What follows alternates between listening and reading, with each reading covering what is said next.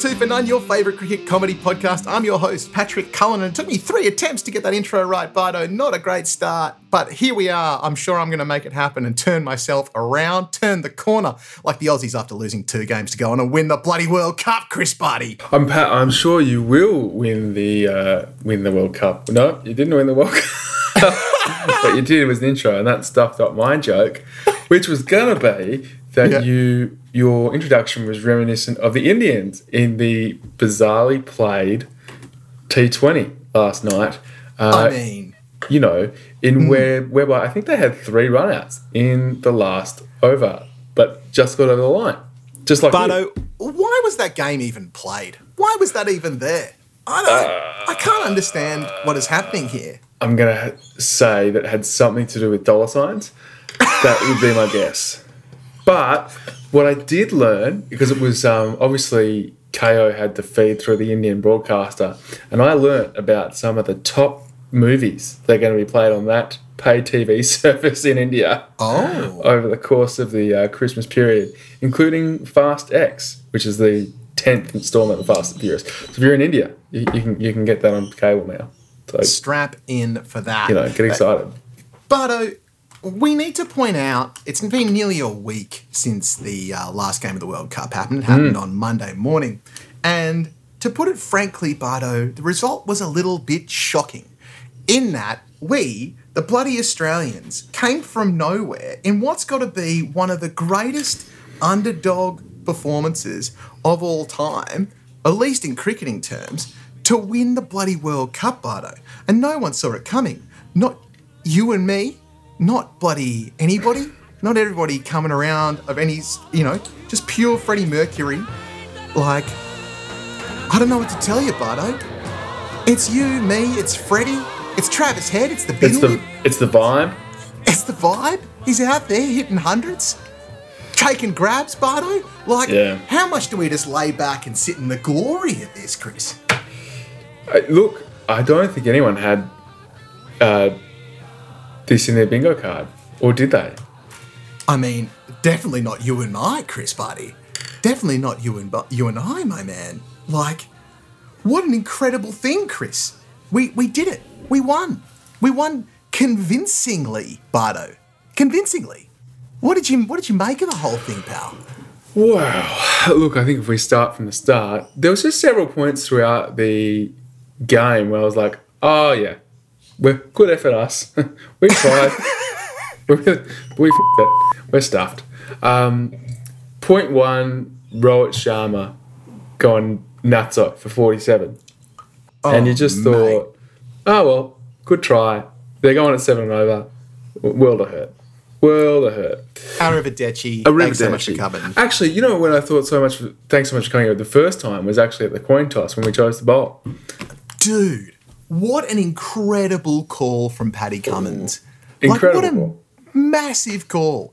In the previous episode, I was on here being like, and along with the vast majority of the cricketing media, bat first, bat big, get tons of runs. If we lose the toss, we're screwed.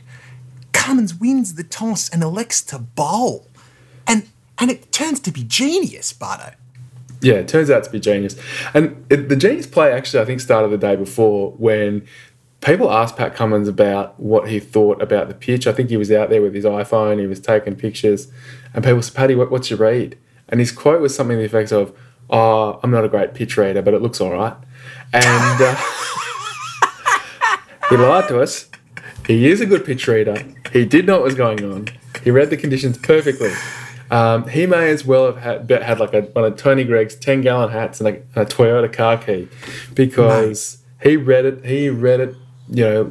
brilliantly. And to go out and bowl first was a brave decision. And I got to say, as I said, shaky when Rohit was on the charge. He's bloody charging everybody, every man, woman, and child, crunching them too. Just absolutely crunching them, creaming them. And then gets out to a pretty innocuous ball from Maxwell, caught with an absolute screamer by the bin lid Travis Head out at mid-wicket. He'd just been moved there too. He just swapped field placements with Davey Warner. Running back over his head, full-length body dive in the mitt, somehow stays there. I mean, extraordinary stuff, Bardo. Absolutely extraordinary. They kept his sunglasses on. Kept his shades on, kept the speed dealers intact. The other huge moment was Rohit chopping on, again, to like a fairly innocuous ball from Paddy Cummins, right? Like sort of back of a length, around that rib cage area, got an inside edge, somehow went onto the pegs, Arrivederci.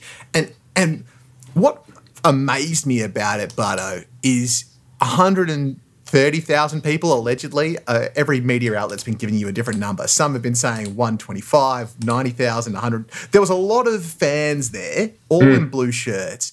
Absolute silence, Bardo. Full Simon and Garfunkel stuff. Real, just not a peep was heard from that Not stadium. a peep was heard. Not a peep was heard. We did, yeah. We put the silencer on them. And full Goldeneye, Bardo. Full Goldeneye. Full Goldeneye. That takes you back, didn't you? You hadn't thought about the silencer in Goldeneye N64 for a bit, had you? Yeah, I tell you what, the Australian team was cooler than the Goldeneye pause music. Wow. Yeah. That's how cool I'm going to play that right now. It's a banger. It absolutely slaps the Goldeneye pause music. Yeah, it really does. It really does. Look, yeah, you're right. Look, bit of good luck with the with Virat chopping on, but just the innings never really got going. KL Rahul certainly provided the backbone, but I think they kind of expected a little bit more out of Jadeja and Surya Kumar Yadav. Yadav was in there specifically to be the accelerator, and he didn't really accelerate. 18 off 28 just didn't look like it, and we kind of had him. Also a big shout, Josh Inglis, who probably has been inoffensive at best throughout the World Cup. Yeah, sure. He was there. I mean, not inoffensive last night. He was very good last night. Yeah, in the T20, yeah. In T20. But five catches. Did his job. That's what a wicketkeeper's there to do. Took the catches. Did a great job. And, our fielding, again, was outstanding. And that's probably been one of the big drivers, one of the big difference makers, I think, for the Australian team over the course of the tournament. You look at how poor the fielding was in the first two games, just drop catches everywhere, just soda pops going down. But, in particular, our catching improved a lot, but also our ground fielding, I've got to say, was spectacular. The pressure that was created from the ground fielding in the infield, particularly from the likes of Marnus Labuschagne, Davey Warner, and the like, just set the tone. And I think it gives the bowlers a bit of extra support because, the short form of the game is hard enough on those fellas as it is. Mate, it was real late 90s, early 2000s one-day ring fielding stuff, but there were blokes diving. Yeah. Like, it was working as a pack. It was like they were fully... I mean, Chris, I'm... Days later, Bardo, like nearly a week later, I'm still struggling to comprehend the fact that we won that game. Like, I'm still struggling to marinate on it. And especially considering how terrible we were after two games, Chris. Like, you and I, on this podcast, a number of episodes ago, who knows how many, were looking at it being like, well, turns out we suck at one-day cricket. Yeah. Like, we're crap at it. We should quit. We should go and be accountants. Like, that was after two games, and it was so bad. And then something happened between the Sri Lanka game and now. The team goes on this incredible run, and the fielding becomes immense. The bowling becomes, with new ball and old. I mean, mate, Josh Hazlewood got it reversing from one end in this game. Like, you've got a reverse swing, Bardo. Like, what are we talking about? Talk about peaking at the right time. Like, I think a lot of credit has to go to the coaching and backroom staff for turning this around. Like, and to Cummins as well, who's, copped a lot of stick in the media. And it has to be said, made some colossal calls that all turned out to be on the money. Like, this is one of the great all-time ODI victories, and I would say one of the great all-time victories full stop, Bardo. It's a hell of a thing. Mate, 100%. I think just got a lot right. right down to this, the selection in the final game. The call is, do you bring Stoinis back in for Labuschagne? Didn't muck with the winning formula. Looked brilliant. Worked out really, really, really well. And I think just the character of the team as well. We talked about, getting a bit shaky when we lost the toss, getting a bit shaky when old mate Sharma was on 47 off 31, and Coley's looking pretty settled. Look, I thought we were in a spot of bother at 2 for 41, and then I thought we were in a bigger spot of bother at 3 for 47. I thought we were in big trouble. Because we were, Bardo. Steve Smith wasn't even out. It hit him outside the line and we didn't even review. I was like, here we go. Oh, this is it, circling the drain stuff. We're out of here. And he must have felt so unwell when he went back to the dugout. Oh, mate, can you imagine? Especially given the amount of times that Steve Smith has carried Australia over the past 5, 6, 7 years. Got to have spine fractures, Bardo. Got to have big fractures there. If anyone deserved to be carried in this game, it's that man. But look, just in every game since those first 2 games, somebody has stood up. And one of the things we talked about was we're going to find out about one-day cricket at the end of this World Cup. Yes, Chris. Yes. And I got to say, there is so many different ways that the game has been played over the course of this World Cup, where we've had high scoring, 450, nearly knocked off on flat decks at the start of the tournament. We've had teams beat teams that shouldn't, traditionally be beating teams. Yep, Afghanistan, the Netherlands, pulling best games of the tournament at points. We had the English under the boot, which everybody loved. Oh, so good, Bardo, so good. We had Sri Lanka losing their bloody ICC license in the middle of the tournament. We had Angelo Matthews getting timed out. We had Glenn Maxwell hitting the fastest ODI 100 of all time. We had him hitting 200 off no legs. Going full salmon. Yeah. Going full salmon. I just think from an Australian perspective, utterly spectacular. The emergence of some nations being competitive that we didn't think would be. The Netherlands were very watchable. Hugely. Afghanistan were hugely competitive. And it would be interesting to play them in a test match. Politically, I don't know if that happens, but I think that there's now sufficient talent to kind of justify their standing in world cricket, at least from a cricketing perspective. So I think the case was made for 50 over cricket on the back of this tournament. I really like the 10-team format. I agree, Chris. And can I give you a pitch? I was going to say this till the end of the episode, but I have a pitch, Bardo, for how to save one-day cricket. And talk about narrative arc here from your old mate PC. If you are listening to this in sequential order and you've somehow found yourself here, hello, great to have you. But I at the top of this tournament was like, why are we playing one-day cricket? What's it here for? What's the point of it? And the thing that I think happens with it, Bardo, is the meaningless bilateral series that occur every now and then that don't do anything. And we had the same problem in Test cricket. So what I propose to you, Chris, is that we think of one-day cricket like we think about football, right? So we have a league table, a worldwide league table similar to the World Test Championship, which runs in conjunction with the World Cup. So the World Cup works just like the World Cup in football works, happens every 4 years and goes off that. But every, 18-month or 2-year cycle or what have you, there is a winner crowned for ODI champion of the year, of the world, of the time period. Like give them another Mace. Do you know what I mean? Like a point system that goes to a global tally that can make these series relevant to keep people's interest in it going and to keep the players' interest in it going, Because I think that's the thing that lacks. Like when we come around every 4 years, we suddenly go, oh, one-day cricket. Oh, yeah, that's right. This is cool. Oh, yeah, sweet. Relevancy is a big thing. Yeah, exactly. What do you reckon? Relevance is a big thing. Look, I think it's a good idea. I think there is already some sort of points table, league table situation, which is why the West Indies missed out on this World Cup because they got diddled by someone. But who I forget. But I do agree. If you were to follow the football example all the way, you'd have a World Cup every 4 years, and then you'd have in the sort of alternating 2 years either side, you'd have a regional championship. Euros, Asian Cup, Oceania, sort of tri-nationsy sort of thing. That could kind of work.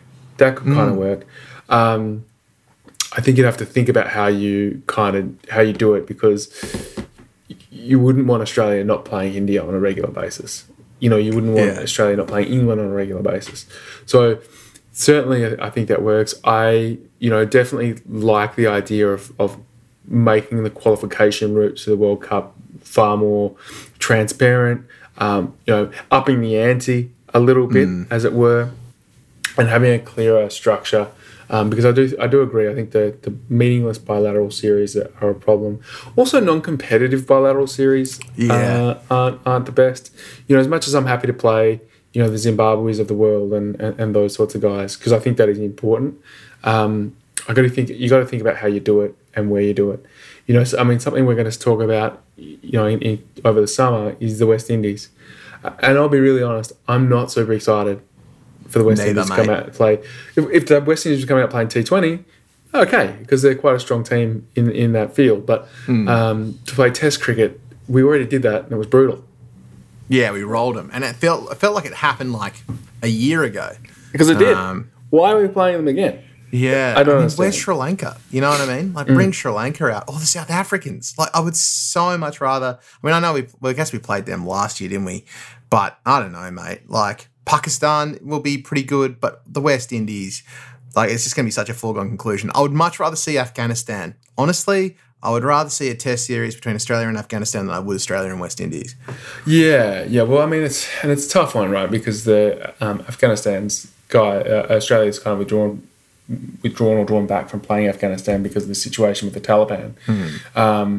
Which is just, you've got to feel for the cricketers, I think, in that scenario. And, of course, the women cricketers as well, who... Oh, absolutely. Are I think are kind of at the centre of it all. But, yeah, look... Plenty of other nations, though, mate. New Zealand, Bangladesh, the list goes on. Who would be a much better challenge for Australia in Australian conditions. And I think, again, you think about how you do it. If we want to play some of the smaller nations, which we should, because they're part of the competition, but maybe that's a great opportunity to take the game out to the regions. Let's play a test match we played some ODIs in North Queensland. Let's play a test match in Townsville. Alice Springs. A test match in Alice Springs would be phenomenal. I would love a test match in Alice Springs, Bardo. Get us a test match in the Alice, that's all I'm saying. Mate, we better get into some tapes, because I've been meeting some friends at the pub tonight, so we better bloody get things moving here. I'm just pulling back the curtain. I'm just being honest with the fans, all the fans, they want to know, Pat, what's happening in your social life? And I'm telling you, I'm going to the Courthouse Hotel this afternoon for a couple of beveraginos. I'm going to knock the top off of George Frothington, have a no pretend free. Chris, where would you like to start? I kind of feel emotionally that we should start with a final, and we should hear from either Jai or Spinksy. So, what do you think? We always start with the grieving party first, don't we, Pat? Let's go with Jai. Let's go with Jai indeed. Here he is, folks. Jai Singh, our Indian correspondent, with his reflections on the final. As we went into the second innings of India's home World Cup, everyone was on the edge of their seats wondering, could India chase the 275 they'd been set by Sri Lanka? Yeah, I'm doing 2011. 2023 is just too depressing. No one will notice, right? They were both in India. Yeah, Kohli has a beard now, but come on, these Aussies. They can never tell two Asians apart. It'll be fine. I'll just throw in some obscure basketball analogy and that will keep Chris happy. Pat's of Irish descent, so he's probably too drunk now to notice. To be fair, Jai, I literally am having a glass of wine as we speak, so he's got me there, Bardo. Would one Giannis Antetokounmpo reference, Bardo, see you through the rest of this tape that you notice what's going on? Giannis Antetokounmpo would certainly see me through the rest of this tape. I don't know who you quite... Actually, who's like Giannis? Virat Kohli. Virat Kohli is the Giannis of cricket. Yep, there you go, folks. You heard it here first. Will this ploy work? Probably not. Okay, let's scratch at the festering sores and get into it. India played amazingly well in this tournament, far better indeed than I had expected beforehand, but ultimately I wasn't entirely surprised when they came up short.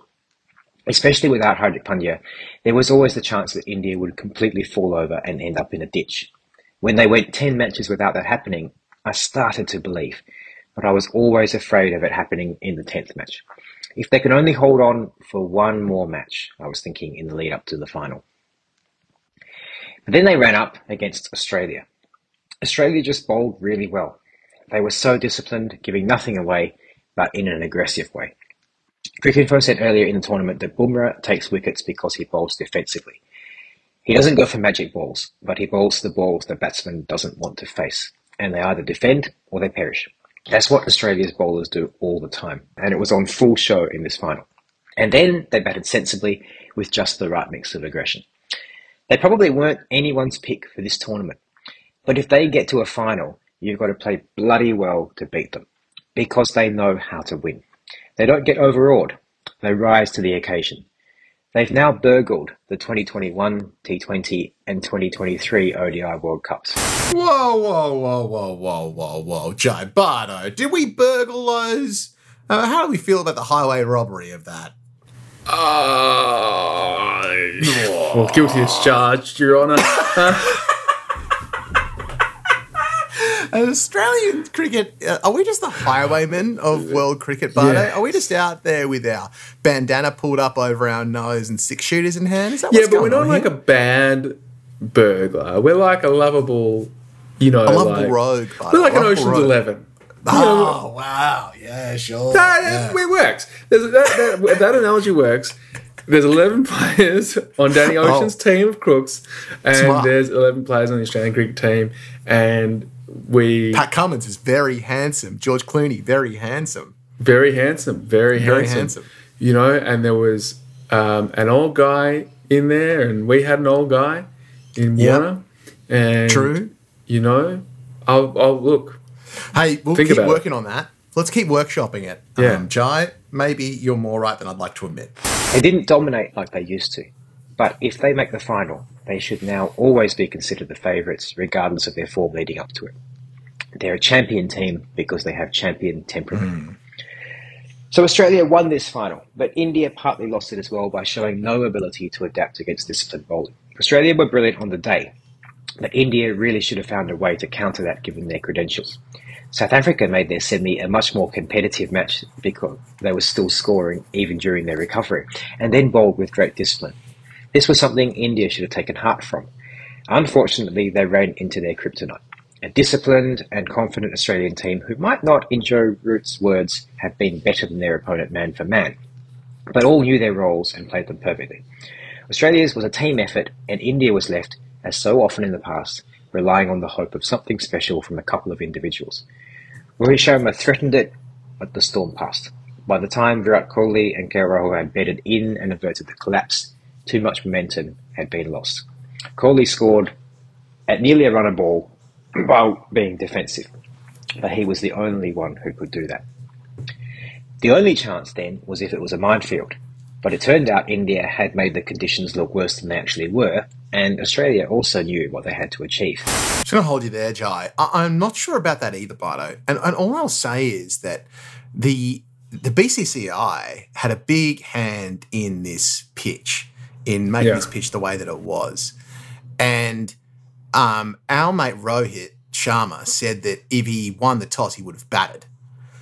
And I think what it comes down to is Cummins, Andrew McDonald, Ronnie, the coach, and whoever else the backroom staff was involved in the decision, they came to the ground, Butto, the night before, 9 or 10 p.m., and they didn't make the call on the team until they were at the ground the night before to get an idea of the amount of dew that was on the pitch. So it was a researched, thought-out decision that was backed by establishing conditions at the ground. So that's just something to keep in mind here, that India actually backed themselves into a corner by getting a pitch made to be low and slow, thinking that it would do the Aussies. And the Aussies outfoxed them by doing their bloody research and hanging around at the ground after dark. to see what conditions would be like to play in. And that's just some real, I mean, frankly, Bardo, it's Ocean's 11 stuff, bud. It's Ocean's 11. Well, Pat, all I'm going to say is if you're going to doctor the pitch to try and get yourself a victory, you might want to get Dr. Gregory House and not Dr. Zoidberg.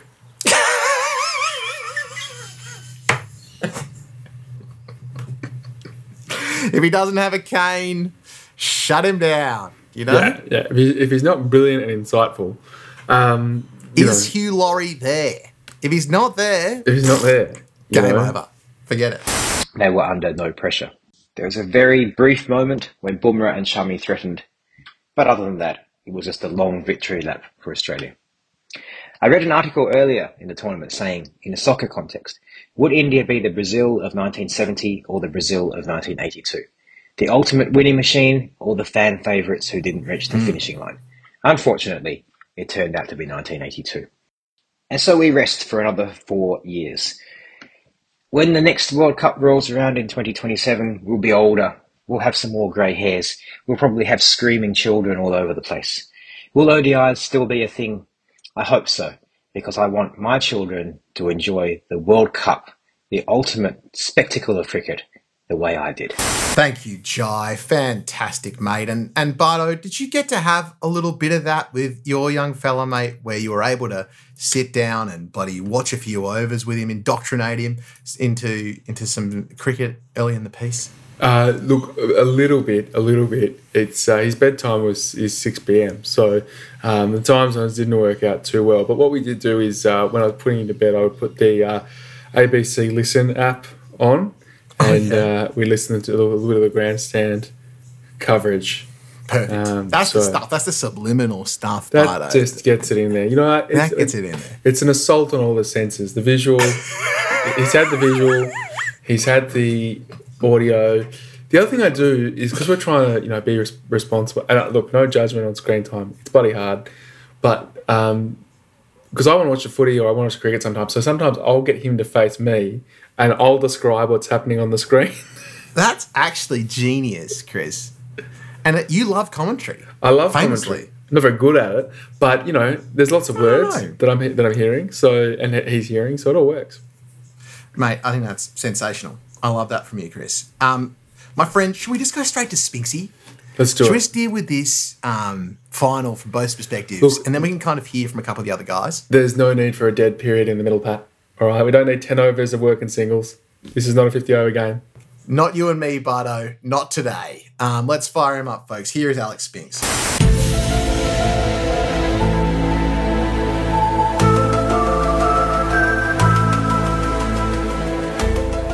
If Australia pulls this off, here's what it's going to require, Bardo. You ready? This is the Pat Cullen list of things it's going to require. Number one, we're going to need to catch like our hands are made of Velcro. Yes. It's going to need to be absolute poop on Velcro catching. Number one. A miss-up, finally a miss-up. Could this be a moment? Could it? One of the great catches under pressure you will ever see. My goodness gracious me. Travis Head and Rohit Sharma. That was a tremendous catch under pressure. Pitch continues to be good for batting. Number dos. We're going to need to bat like we are people possessed. And I would go as far as to say, as has been our want since Game 3, a piece of individual brilliance from one person in the top six. I don't know who it's going to be, but somebody's going to need to bat out of their bloody skin. Calls through for a single, needs to hurry. 100 for Travis Head on the biggest of stages. Thing number 3, Bardo.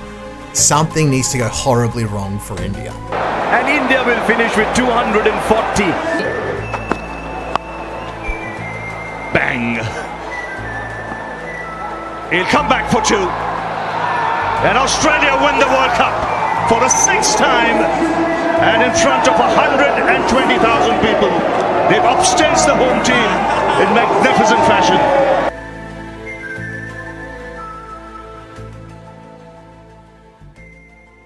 Well, well, well.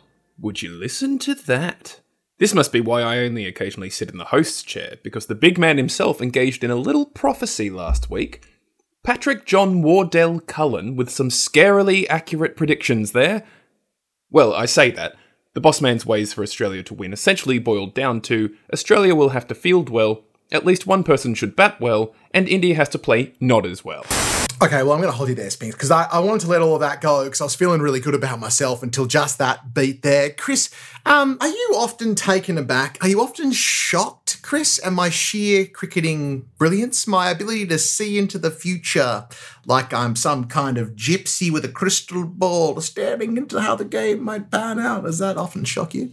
No. Really, Bo? Really? Yeah. No. Look, if we're going to make who's the bloke that was married to Guy Ritchie? If we're going to make a Guy Ritchie film, I'm not going to get you to play the gypsy. All right? Okay.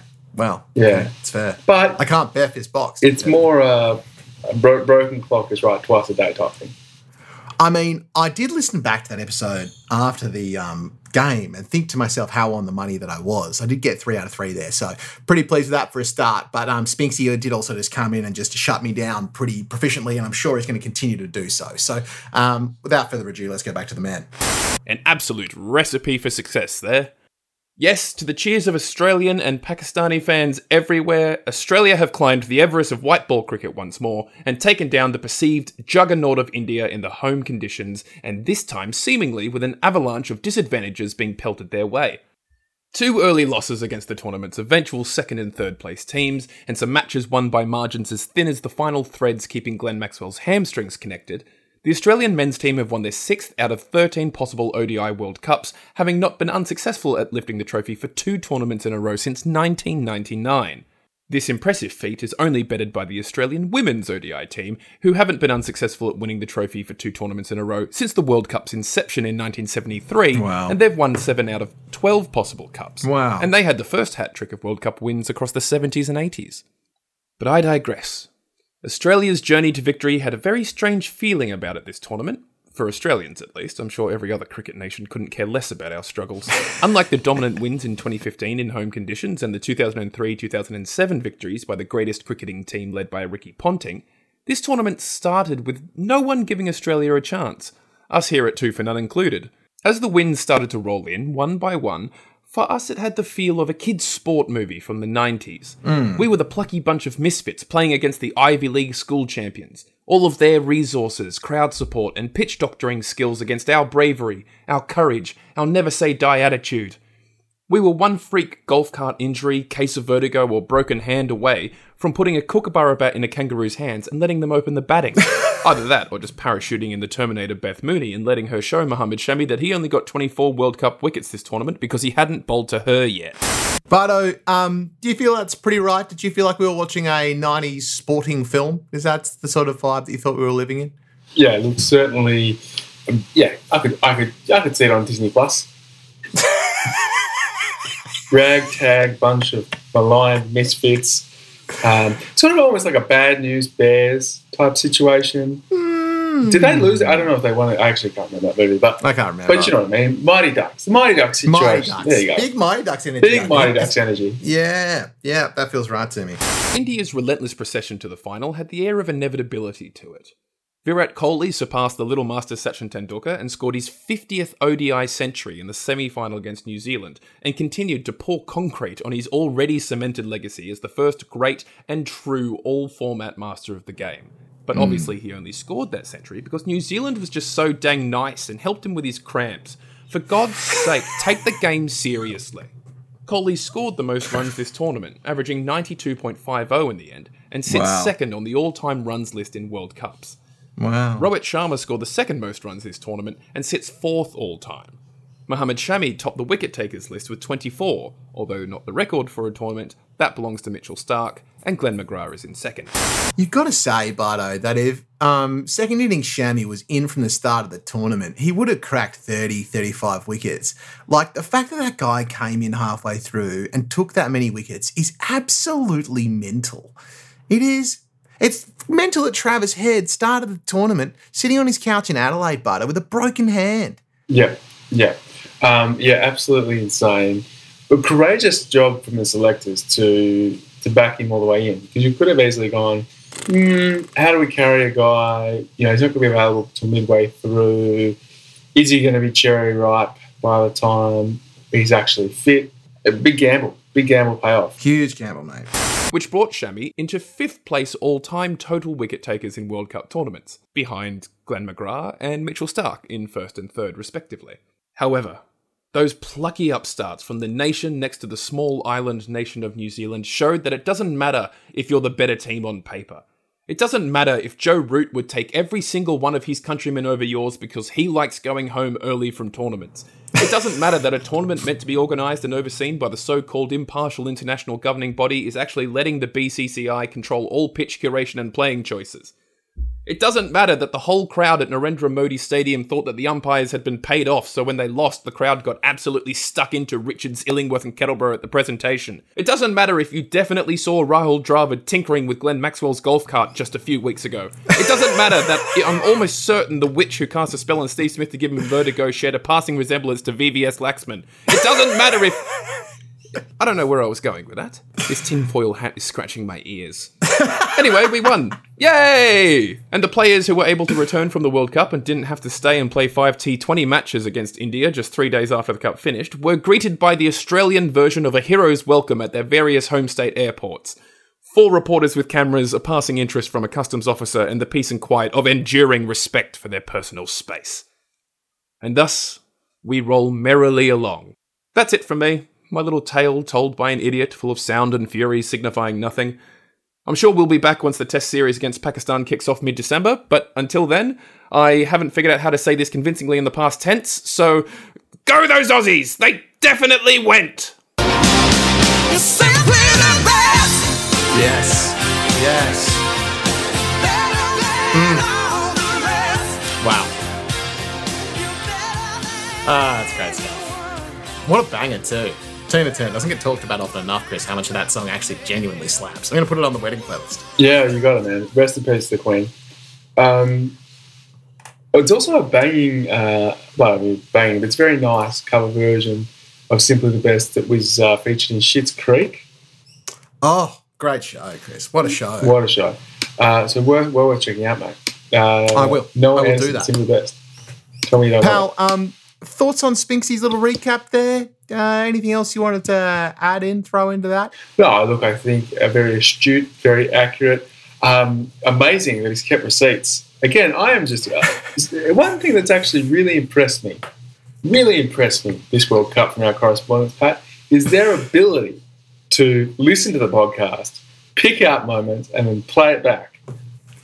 It's Chris, the way you talk about this podcast, it sounds completely unlistenable.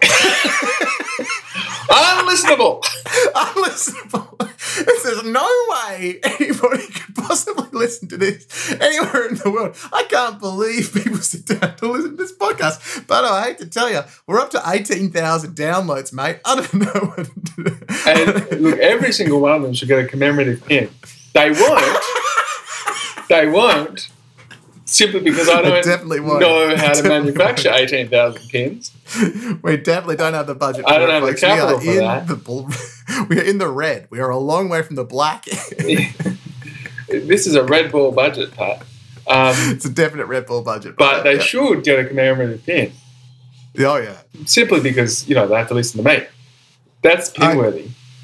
Chris, there's people would like to do that a lot more than you think. That's fine. It's pin-worthy stuff, though. I agree. Pal, yeah, I couldn't agree with Spinks more. I'm absolutely thrilled. I can't believe we're here. I'm still in shock about it. And, mate, we have 2 little tapes left. If you'd like to hear from them. We have one from Chris Goodrick with a little South African rap. We also have a rap from Tom Hawkey that he sent last week. I see. Which we might save for the end. So we could just spend the end of this podcast laughing at England. Might bring us some joy. But what do you think? I think that sounds like a fine plan.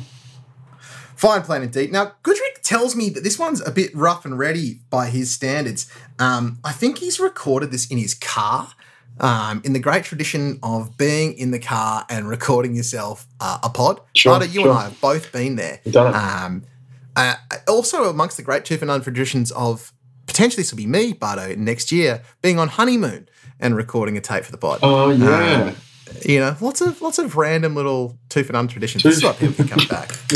2 for None in the boudoir. 2 for None in the boudoir. Absolutely nobody wants that, let me tell you. This is our South African... Unlistenable. This is our South African correspondent, Chris the Goodman Goodrick.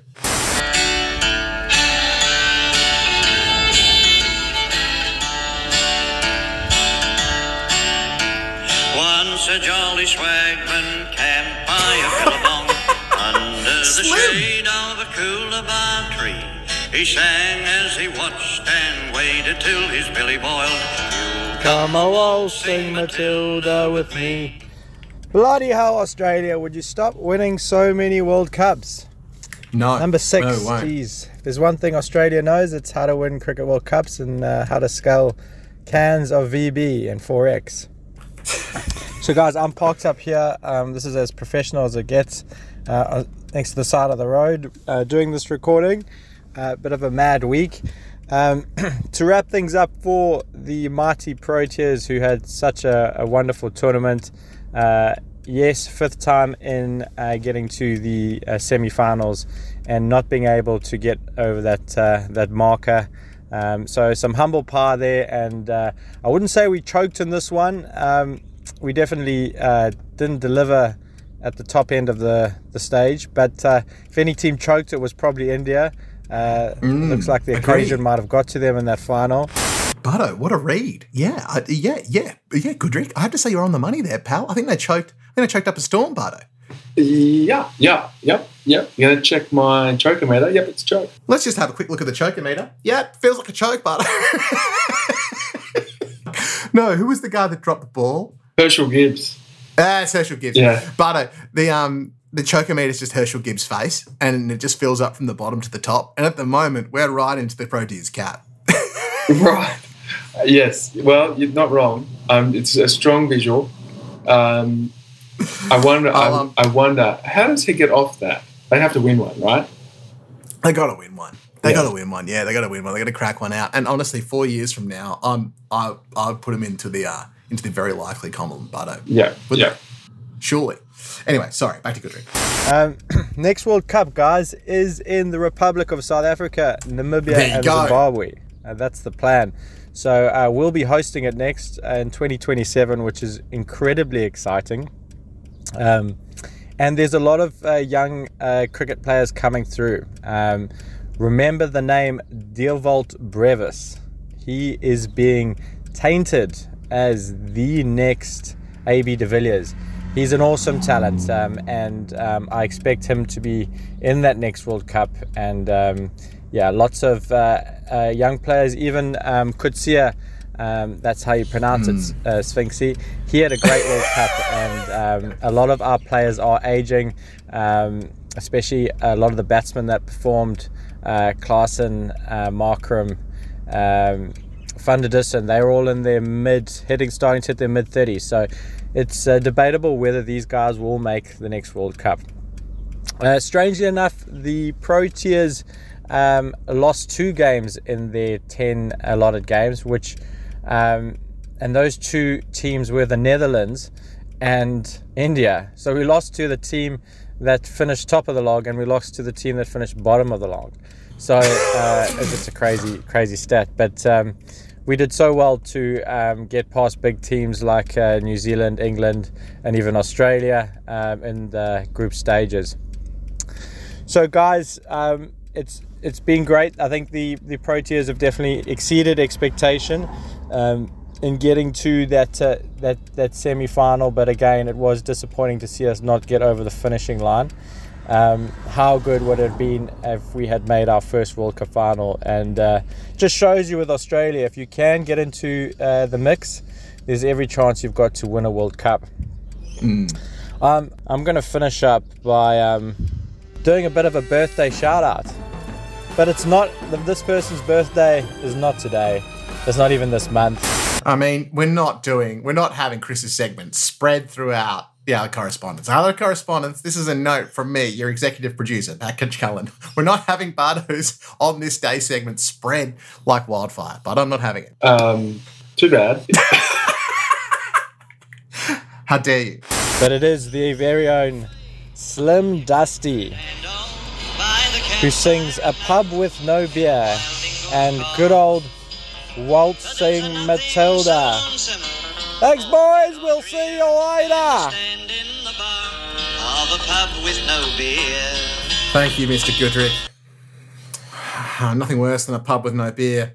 Bardo, my friend, thoughts on the South Africans, pal? I think they surprised us a bit this World Cup. Look, I think good tournament on the whole. Just you got to win in the knockout games. That's the next step.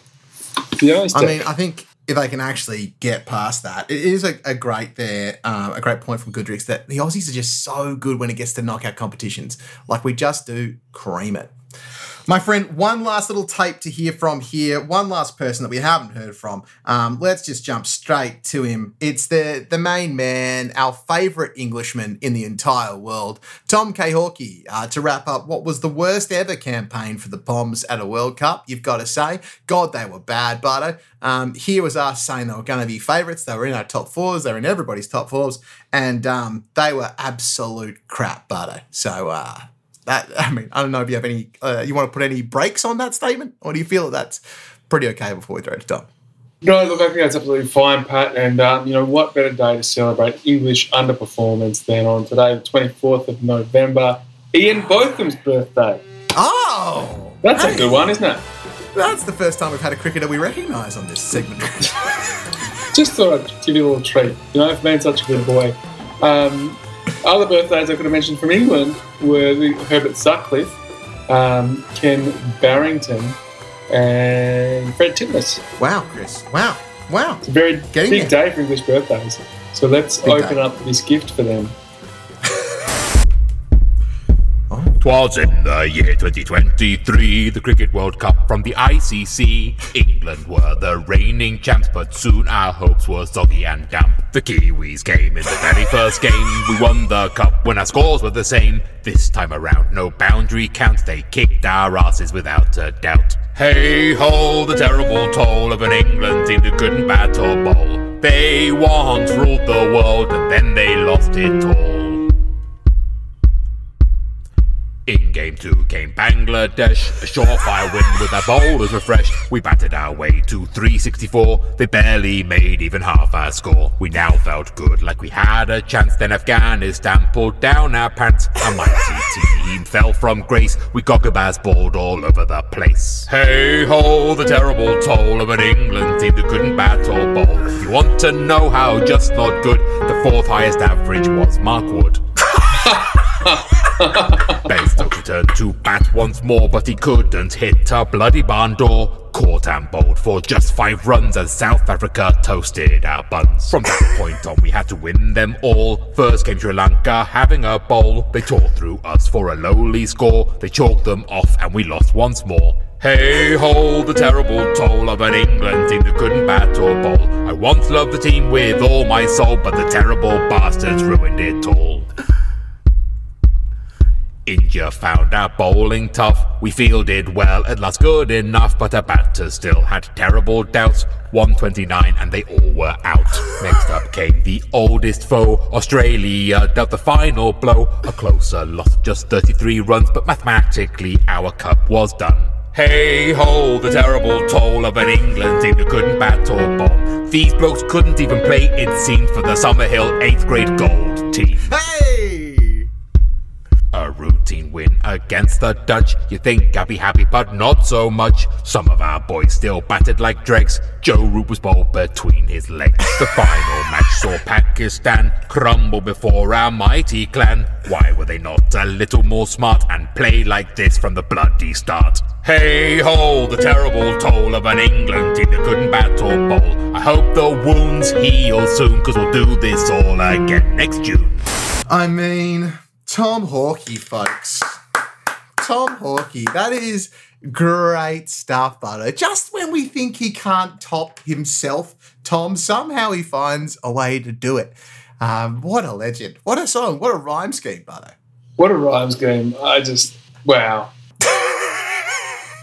It's been a hell of a tournament for Tom. You may remember that he actually went to Kabul this tournament, Butter. He did. And he became Afghanistan citizen for a while. Afghanistan's own, Tom Hawkey. Afghanistan's own Tom Hawkey coming at you live with sea shanties. And he even managed to fit the Mighty Summer Hill 8th grade gold side in there, Bardo, which is a great piece of work. We had my middle names come out in this episode. We got the full name of my cricket side. It's all happening. Huge, mate. It's huge. What a fitting way to end a World Cup. As I said, one of the highlights was the England team being under the boot. And, what a way to finish off our World Cup celebration. Mate, and I hope, Bardo, that we won't do an exact replication of it, but I hope, Chris, that in our hearts we celebrate as hard as Travis Head has for the last 5 days. And all of the images coming out of India of Travis Head in speed dealers, absolutely hammered with his gold medal in his mouth, has brought me a lot of joy. And it's going to bring me a lot of joy for a long time. Absolutely. Years. It's really funny. I was reflecting this week that you may remember about 2005, the late, great Andrew Simons got in spot of bother for turning up drunk to a game against Bangladesh. Yes. And the outcry that followed from the Australian public. But people were almost willing Travis Head. I couldn't tell which way. Are we willing him to turn up hungover to play for the lols, or are we willing him to give it a miss? And just what a difference a World Cup victory makes. Yeah, it does make a huge difference, mate. And all power to him. He's being touted as a future Australian captain, Bardo, and I think if that's the case, the team will be in safe hands. Speaking of safe hands, my friend, I wanted to thank you, Chris Barty, for sticking with me and doing this World Cup with me, mate. It's been great to have you on deck. I wanted to thank all of our correspondents, Spinksy, Adam Hassan, Tom Hawkey, Chris Goodrick, Michael Wood for dropping in, Jai Singh, Adam Hassan, if I didn't mention him. If I did mention him, he can come in twice. The whole team's been absolutely sensational, and we really appreciate it. I also want to thank Spinks and Joe for covering that episode when Chris and I were both unavailable. It was really, really great of them. And it's a really wonderful team we've assembled, and I really appreciate all of them and all of their hard work. So big thanks to everyone for doing that, Bardo. We're going to be off the airwaves for a couple of weeks. Spinks will be back, I think, to run the show for the Pakistan series. Bardo and I might appear sporadically through the summer. And, mate, what a time. We just get to go back now, put our feet up, Chris, not put out any more podcasts for a little bit, and maybe watch a little bit of cricket ourselves. What a treat, what a dream. What a treat, what a dream. And I'd like to thank Rolly Jenkins, who was born on this day. For the love of God. In 1918. Right-hand back, bowled leg spin for England and Worcestershire. There's a big old obituary here. I'm not going to read it out. But 9 test matches, an average of 18 with the bat, and a respectable average of 34 with the ball. Thanks, Rolly. Good on you, mate. Way to close it out. Chris, thank you very much, my friend. Any final thoughts before we sign off? I mean, I can read the obituary if you want. No, for the love of Christ, there's not enough time. I've got to go to the pub. Big thanks to everybody. Love your work. We will be back very soon. And one last thing to say, go those Aussies, you bloody world champions. You bloody world champions. We knew you could do it, fellas. We just didn't want to say it out loud. We knew in our hearts. In our hearts. Two for None is created by Patrick Cullen and Chris Barty. This episode presented by Pat Cullen and Chris Barty, featuring Alex Spinks, Jai Singh, Tom K. Hawkey and Chris Goodrick. This episode was produced by me, Patrick Cullen, at Ginger Snap Productions, and edited by Mike Wilcox at Midnight Publishing. Featured clips and music this episode included We Are the Champions by Queen, 1977 UMI, Gala Performance by Laurie Johnson, 1969 KPM Music, Pub with the No Beer and Waltzing Matilda by Slim Dusty, 1957, Tina Turner, Simply the Best, 1989, Capitol Records, and the X-Files theme, Mark Snow, 1996, Warner Brothers Music. All music and clips used in conjunction with our APRA AMCOS online mini license. Contact apra.com.au for details. You can check us out at gingersnapsydney.com. Make sure you like, rate, review, and subscribe. Tell a friend, share it on socials, get the word out that Two for None's a bloody great podcast. We swear, it's not just our mums that think so. We'll be back in some form to cover all of the action from the Aussie Test summer, and thanks so much to all of you for listening and following through a massive winter season of cricket. One last thing, folks, and that is, as always, go those Aussies! Go those Aussies! Go those Aussies!